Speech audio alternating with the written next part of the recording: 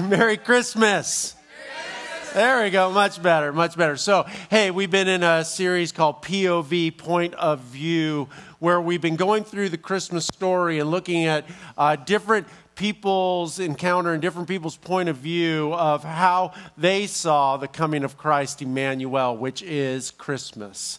And first week, we looked at Simeon, who was a Jewish rabbi, and Anna, who was a prophet. And then Pastor Eric, the following week, took the point of view of power, looking at King Herod and how he was threatened by Emmanuel, by Christ, by God coming and being with us.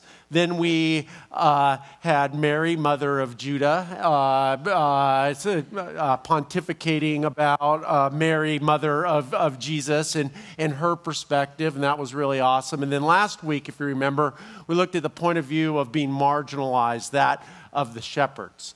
So today we're actually circling back and kind of looking at the flip side of what Pastor Eric was talking about, the point of power, the Herod's point of view, and looking actually at the same scripture, but taking the point of view of the wise men. So if you open up your Bibles, we're going to start in Matthew chapter 2 and verse 1. And Matthew writes this: Jesus was born in Bethlehem in Judea during the reign of King Herod. About that time, some wise men from eastern lands arrived in Jerusalem asking, "Where is the newborn King of the Jews? We saw his star as it rose, and we have come to worship him." This kind of idea, wise men. Who called them the wise men? What made them wise? You ever really think about that? I mean, we really don't know much about them, right? There are these guys in the East. We knew that they were like astrologers or something like that. At least we assume, because they were looking up in the sky. But who was the first person to say, those are wise guys? I'm sure it wasn't the people who they were hanging out with, in the East there. It's like, hey, we saw a star over there. We're going to pack up, bring all our treasures, and going to give it to whoever's under the star. I don't think those people said, you're wise. Like, they probably had something like village idiot or something like that, but not wise guys, not the wise men.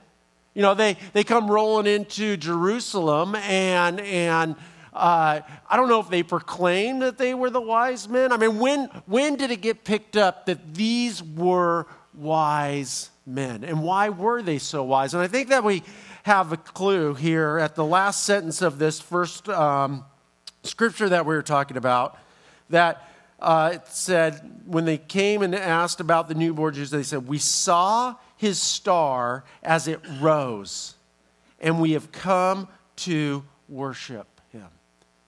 And I think that in hindsight, Matthew knows, hey, these are the guys, one of the few people that recognized that Jesus, Messiah, Emmanuel, God with us, had been born.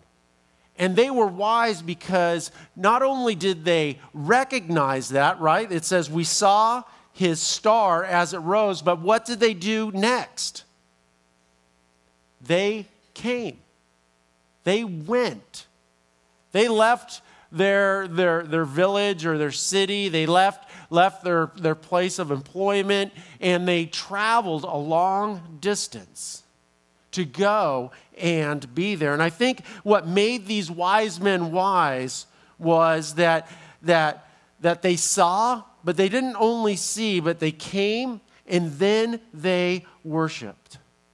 And I think the point of wisdom is the intersection of knowledge and action.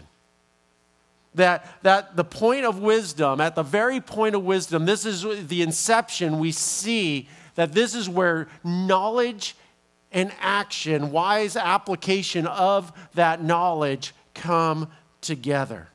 In James chapter 1, verse 22, he writes this: "But don't just listen to God's word. You must do what it says.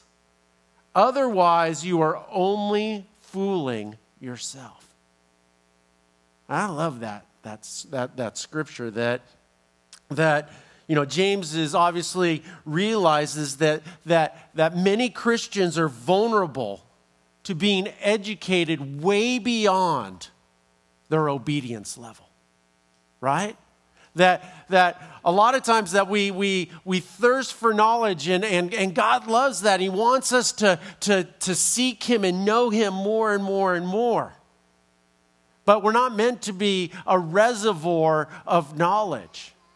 Like, it really doesn't matter at the end of the day if you could find Matthew chapter 20 or chapter 2 quicker than anyone else.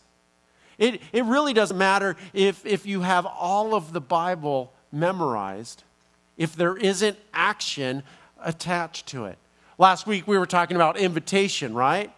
And this idea that it doesn't matter if you are invited or you have even knowledge of that invitation. What matters is if you accept that invitation and go. And I think, a lot of times we talked about last week, the angels coming and being amongst the shepherds and telling them, hey, a king has been born, the King of the Jews, the Emmanuel, God with us, Jesus the Messiah is here. And they're like, wow, let's go. And we kind of mused a little bit about the idea was the shepherds the only ones invited that evening, or was this a much broader invitation and they were the only ones that took the time to go and see Him? And we looked at Luke chapter, I believe it was 14, where we saw that parable of the great feast where God invited all the guests, but only a few showed up. We see this point of wisdom throughout the Christmas story, right? That we saw it with Simeon and Anna, that they had an invitation to be part of the beginning and the blessing of the Messiah. And they accepted that invitation by giving their blessing. That we saw it with Mary. That the angel appeared and the angel talked about, hey, all of this is going to be happening. She thought about it, and then she said what? She said, you know what? Let everything that you have said come to pass. Knowing all the consequences, knowing all the hardship and everything, that she chose to accept that invitation. We saw it last week with the shepherds, that the shepherds accepted the invitation to go and be there at the birth or shortly after of the Messiah. The problem with the point of action and the point of wisdom where knowledge and action comes together, the proper application of knowledge comes together in this point of wisdom, is that's going to cause a point of contention. You can try to do the most, benign or humanitarian or just kind of selfless act in the world. That you can sacrifice and try to live out and be the tangible hand of Christ to this lost and hurting world. But there's always going to be a point of contention. And this was true, and Eric really talked about this. In verse 3, King Herod was deeply disturbed. And I'm not going to really go too much into this because Pastor Eric did a great job with it. If you didn't catch it, you can catch it on the podcast. But when he heard this, as everyone in Jerusalem, he called a meeting of the leading priests and teachers of religious law and asked, where is the Messiah supposed to be born? In Bethlehem in Judea, they said, for this is what the prophet wrote. And you, O Bethlehem, in the land of Judah, are not least among the ruling cities of Judah. For a ruler will come from you and will be the shepherd of all my people, Israel. And this idea that the point of contention is at the point of wisdom, applied knowledge, because wisdom is a threat to power and greed. It just is, or you could even call it sin or selfishness. that God talks about a godly wisdom confounds people. It seems like foolishness because it is higher than our thoughts. It's higher than how we view things. And there's always going to be people when you're trying to live out the vision that God has for your life, that there's going to be opposition. So it shouldn't be a surprise. In fact, it should be a kind of indicator that perhaps you are on the right path. And then there was this point of deception, right? Then Herod called for a private meeting with the wise men. And he learned from them the first time the star had appeared, which was probably about 2 years earlier. Then he told them, "Go to Bethlehem and search carefully for the child. And when you find him, come back and tell me so I can go and worship him too." So basically you have the point of power and the point of wisdom coming together here. And there's this deception going on, this idea of trying to lure the wise men into being part of this sinister plot to make sure that the King of the Jews, the Messiah, does not live past childhood. But because of them paying attention to what's going on, that this was revealed to them, and they didn't continue going on. In verse 9, it continues on, and then we see the point of worship, that after this interview, the wise men went on their way, and the star they had seen in the east guided them to Bethlehem. It went ahead of them and stopped over the place where the child was. When they saw the star, they were filled with joy. They entered the house and saw the child with his mother, Mary, and they bowed down and worshiped him. Then they opened up their treasure chests and gave him gifts of gold, frankincense, and myrrh. Now, when I read Scripture, I try to read it fresh. I try to put aside what I had previously heard and try to look at what's happening, and in my mind's eye, try to kind of see the story as it unfolds. And this is kind of interesting. I think that this goes to the idea of invitation.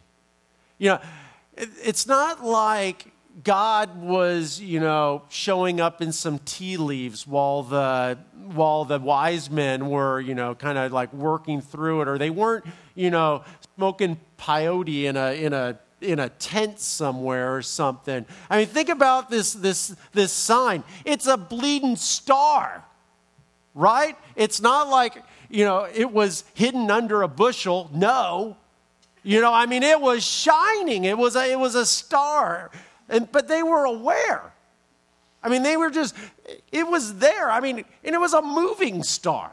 I mean, it had to be pretty unusual, right? That I think a lot of times we just kind of like take aside and just like, it was this or that. No, I mean, this was something obvious. This wasn't a secret, but they were aware and they were seeking this. They had been looking for this. They had been anticipating, kind of like Simeon and Anna. And because of that, they were able to realize what was going on. And they followed the star and accepted the invitation. I mean, the star is kind of the equivalent of like an invitation on Facebook. You get those event invites, right? I have like 10 sitting in my inbox, and I haven't even looked at them. And I mean, there's like invitations all the time to this and this and, and that. They're there. I've been invited to something. I have no idea what it is. But other people know. But I don't know because I haven't taken the time to actually stop and look at what I have been invited to. Maybe I've been invited to a party in my honor. I have no clue. But this is that God's doing this invitation for people to be part of something amazing, but only a few accepted that invitation. You know, acting on God's invitation is wisdom. I mean, that in its essence, acting on God's invitation, accepting his invitation is wisdom. And unapplied knowledge is foolishness. Remember in James chapter 1. But don't just listen to God's word. You must do what it says. Otherwise, you are only fooling yourself. I mean, think about just how profound that statement is. Just that idea of invitation. And if we just listen to an invitation and don't do anything with it, that God calls that foolishness. That wisdom is that God is inviting us to be part of something larger than ourselves. And yeah, being part of something requires sacrifice. Sacrificing something. Yeah, I read a really cool just kind of thought the other day that it was talking about decisions. And a decision is not a decision unless there is a trade-off. Right? If there's no trade-off, it's not a decision, right? If I said, hey, I'll give you $1,000, no strings attached, it's not really a decision, right? You just take it. But if I say, I'll give you $1,000, but you take that $1,000 and I own you for the rest of your life, well, now you got a trade-off, right? It'd be nice to have the $1,000, but I don't want to be Mark's boy. So, I mean, that kind of idea, right? So, decisions always have trade-off. And deciding to be part of the party, to accept that invitation or not, always has a trade-off, and it's a point of decision. Wisdom is applied knowledge, correct application of knowledge. It is the point of worship. In 1 Corinthians chapter 10, we see this idea of worship being unpacked. So whatever you eat, whatever you drink, whatever you do, do it for the glory of God. Worship does not happen without action. Worship does not happen without risk. Worship does not happen without conflict with others or maybe just within ourselves. And worship does not happen without a cost. There's a story in King David's life where it was time for him to offer his burnt offering and in this time of worship, and somebody offered him something just to go and do, and he refused, and he said this, no, I insist on buying it for the full price. I will not take what is yours and give it to the Lord. No regifting here. He says, I will not present burnt offerings that have cost me nothing. There's always a cost associated with worship. If it doesn't cost you anything to worship, then it's not really a sacrifice. It's not a gift. It is not worship. But remember from last week, God is not a tyrant. He doesn't require you to give what you do not have. He asks you to give what you do have and to share what you have received. And remember, we saw that with Simeon and Anna, that what they had to give was a blessing. We saw with Mary, she gave her heart and her guidance. The shepherds, they gave their presence and their testimony. And the wise men, they gave their riches. That they gave what they had. They gave gold, frankincense, and myrrh. And as we move on, maybe the point of wisdom, the point of view of wisdom is this. That we should not just listen or be reservoirs of knowledge, but be a river of action, a river of worship. To take a risk, to pay a price, to accept the invitation to be part of something that is bigger than ourselves. Let's pray. Dear God, I thank you for this day. I thank you for this, this story. I thank you for just the richness of the Christmas story, that we can see how different people responded to you. But ultimately it comes down to, what is our point of view? And how do we respond to you? God, do we just show up and offer you something that has cost us nothing? Or are we willing to listen to what you've called us to do, to apply it, to have the proper application of your unchanging word to us, and to move forward and accept that invitation so that maybe someday we will be called wise? We love you, Lord, in Jesus' name. Amen.